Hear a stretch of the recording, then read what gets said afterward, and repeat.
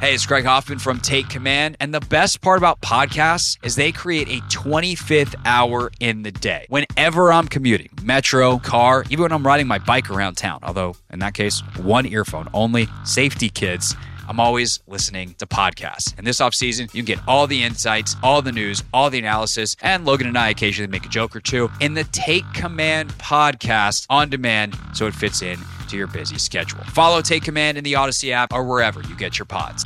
This is Matt Spiegel, and I can't wait to bring you Season 2 of the PBP, Voices of Baseball. The very best play-by-play voices in the game talk about their craft. It's a job so special that even Joe Buck told us he will probably go back to it. I'm 53, basically 54. I think it's too early to say nevers at this point in my life. I think at some point I'll get the itch again. Incredible guests sharing great stories from your favorite teams coming this year. Find us on the Odyssey app or wherever you find podcasts.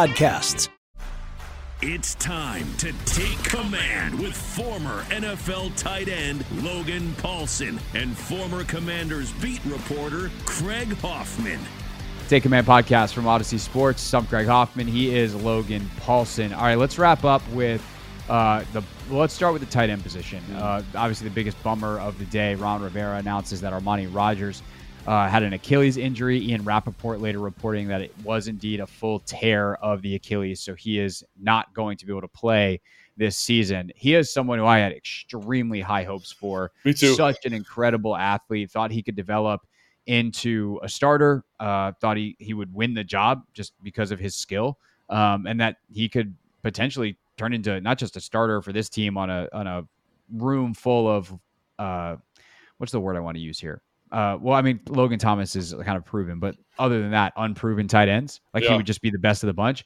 I think with his skill set, he could have been a really, really excellent football player in this scheme, knowing what Bieniemy's done with tight ends in the past. Unfortunately, that's not going to happen. So what does that leave for the tight end room now? And obviously, you've already talked about how Bieniemy is using some of these guys. And so I don't know if that favors – we're day 2 of OTAs, but if that favors any particular skill set and how that matches with the guys in the room. Well, right now, I think they're going to have to bring in another body just for camp. The way these guys are running right now, it's a lot of reps. So they're going to need to get somebody in here just to kind of help legs, I think, a little bit. But I think these are the 4 guys that are going to be on the roster. Curtis, they haven't blocked anybody yet. They haven't had pads on yet. But, and I think Curtis, if I'm being hypercritical of him, I think there's times where you say, man, is he playing as hard as he can? But when he runs, he as your 4th tight end, hell yeah, that's perfect. Cole Turner is kind of picked up where he left off last, training camp, where he just looked like the most dominant route running tight end on the roster. Just his ability to kind of be sudden and catch contested passes, and he's going to be a weapon. And I think Armani and him were going to kind of be competing for that. I forget the guy's name, but in Kansas City, their 3rd tight end was a converted wide receiver who was 6'6", 230 pounds.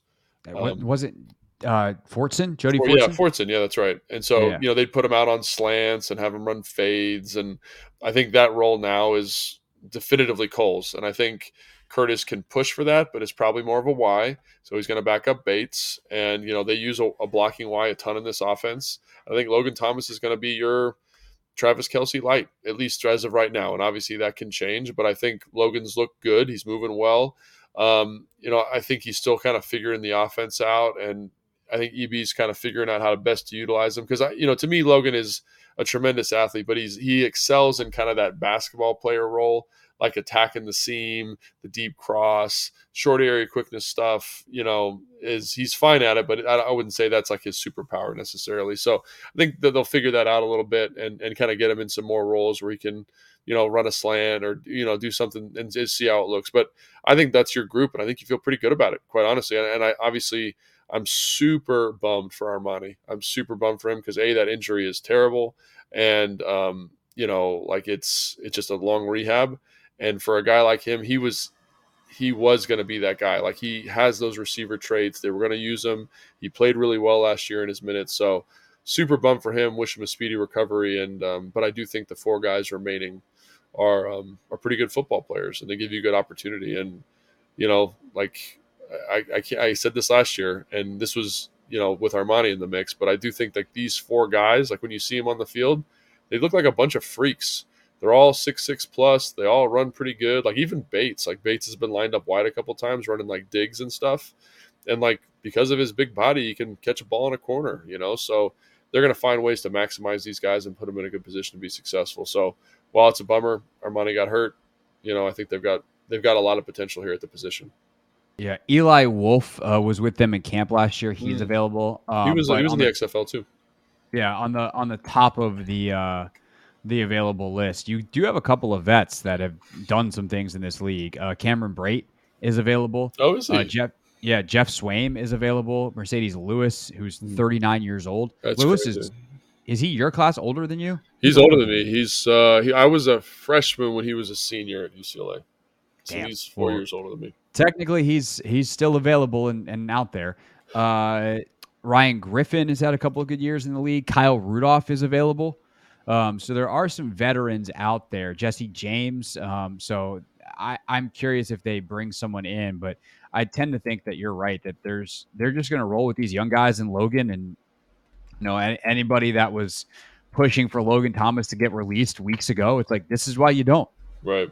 You just, if you needed the space to sign someone, fine, but you didn't necessarily need it. And so you hang on to your guys because guys get hurt and them's the breaks. And to defend Logan a little bit, like he had some opportunities last year where like the quarterback didn't see him, or Sure. the ball's overthrown, or he's not getting schemed up to get touches. And I know that was a big point of frustration with him in that offense, was that the tight end wasn't really a feature. And yeah, he certainly made that known by the end of last year. This is going to be a very different experience for him and that whole group. So, and it'll be interesting to see how Bates kind of adjusts to the new group, because they're doing a lot of route running, and that's not really his forte. But like, what are these roles going to be? And like I said, I think they've got some good athletes there, guys that catch the ball well, and guys that, because of their size, can be pretty big mismatches. So, how many people asked you if you were ready to come out of retirement?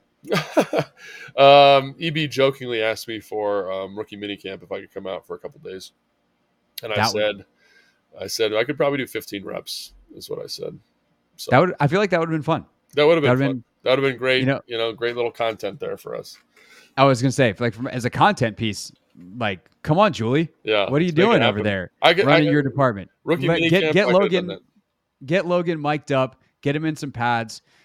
Figure out the liability. Yes. And then have the NFLPA shoot it down and say that's not allowed. That's not allowed.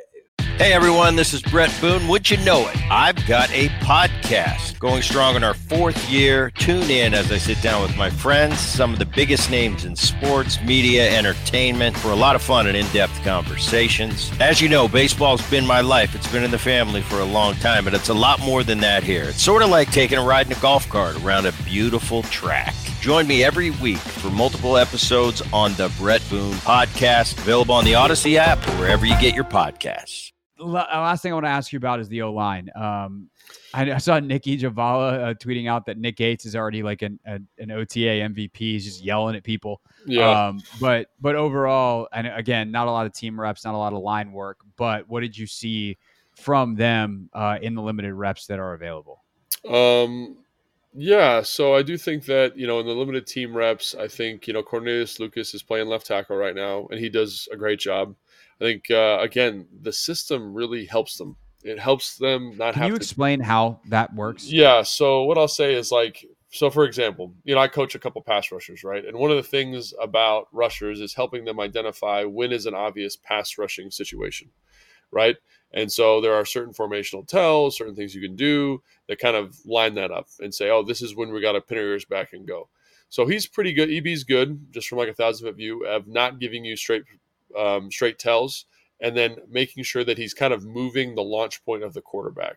So I think that's pretty self-explanatory, but like keepers, half rolls, boots, play action pass. And it's not like Kyle Shanahan, like ball out, backs running downhill, like this really definitive visual that sucks the linebackers up.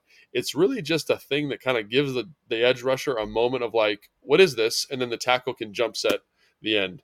And I think he also does a good job of using formation. So keeping guys in tight splits. So the rusher's kind of like, am I going to get chipped? Do I need to get wider? And so you get kind of these bad rush looks. And then also using quick game. So, rushers, you typically get a sack off of a 7-step drop or a 5-step drop, which you wouldn't use unless it's like a longer down and distance. So quick game, like that guy gets off the ball as hard as he can, and the ball's already out of his hand before he even touches the tackle. And that using screens is another way, right? Not letting them kind of find their rhythm as a rusher is a huge feature of this offense. Like when you watch the Philadelphia game last year versus Kansas City in the Super Bowl, like I remember I watched the first 10 or 8 dropbacks. Or passing plays, there's one true dropback. So basically, I think EB understands that the hardest thing to do in professional football outside of playing quarterback is pass protect.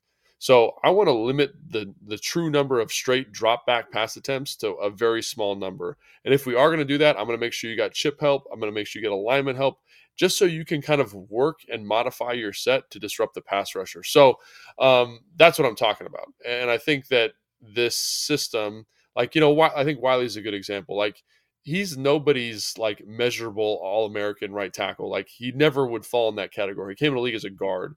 But in this system, because of the movement that is required in the run game, in the screen game, the athleticism that's required to jump set, like, he's a very serviceable starter. He's going to be a plus starter for this team, right? So I think I look at that and I say, that's kind of what I'm talking about with that. So, like, in terms of straight rushes, right? Straight rushes for the 40 team periods they've had, I think there's 2 that I've counted.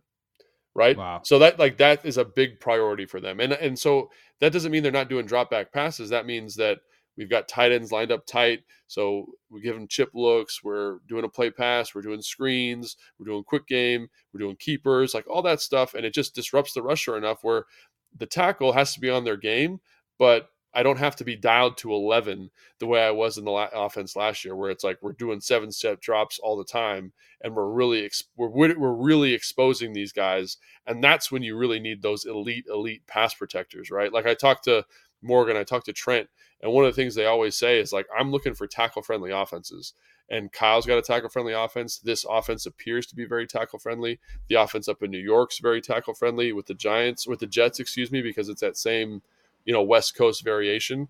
And there are systems that stress the hell out of tackles. And I think this is going to be good for everybody across the offensive line in terms of making them be much more productive this year. Yeah. In terms of the depth chart right now, according to Ron Rivera and according to everything that we've seen, Leno will be your starting left tackle. Sadiq Charles is going to get the first shot at left guard. Looks like Gates is going to get the first shot at center. And then Cosme and Wiley on the right side. So obviously that is very subject to change depending on how the rest of the spring and ultimately the summer and fall go as training camp gets underway and practice and everything leading into week 1. But that's how we start. And that's all I got for the podcast, Logan. Anything else to tack on here at the end? Yeah, I was going to say of that group, I think the biggest question mark based on film from last year and based on the first couple of days has been Sadiq. I think athletically he looks the part, but I think that's when I would kind of circle and be like, how does this one shake out? Because I think Cosme's looked pretty good. I think Wiley's looked pretty good. Gates, I think, has looked, like Nikki was saying, looked very good. But, there's obviously inconsistencies, but, on the whole, looks like they're getting what's going on. Sadiq's had a couple mental mistakes, a couple misses, and he's going against John Allen, so keep that with, Sure. whatever context you need. But I would keep an eye on that one. So.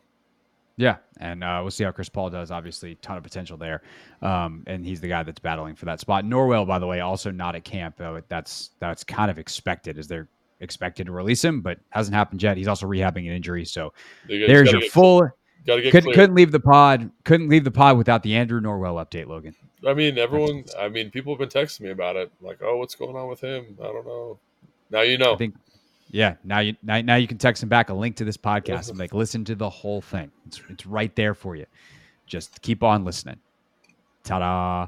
All right, we'll be back next week. Obviously, get ready for week 2 of OTAs and anything else that happens between now and then. For Logan, I am Craig, and we'll see you next week on Take Command.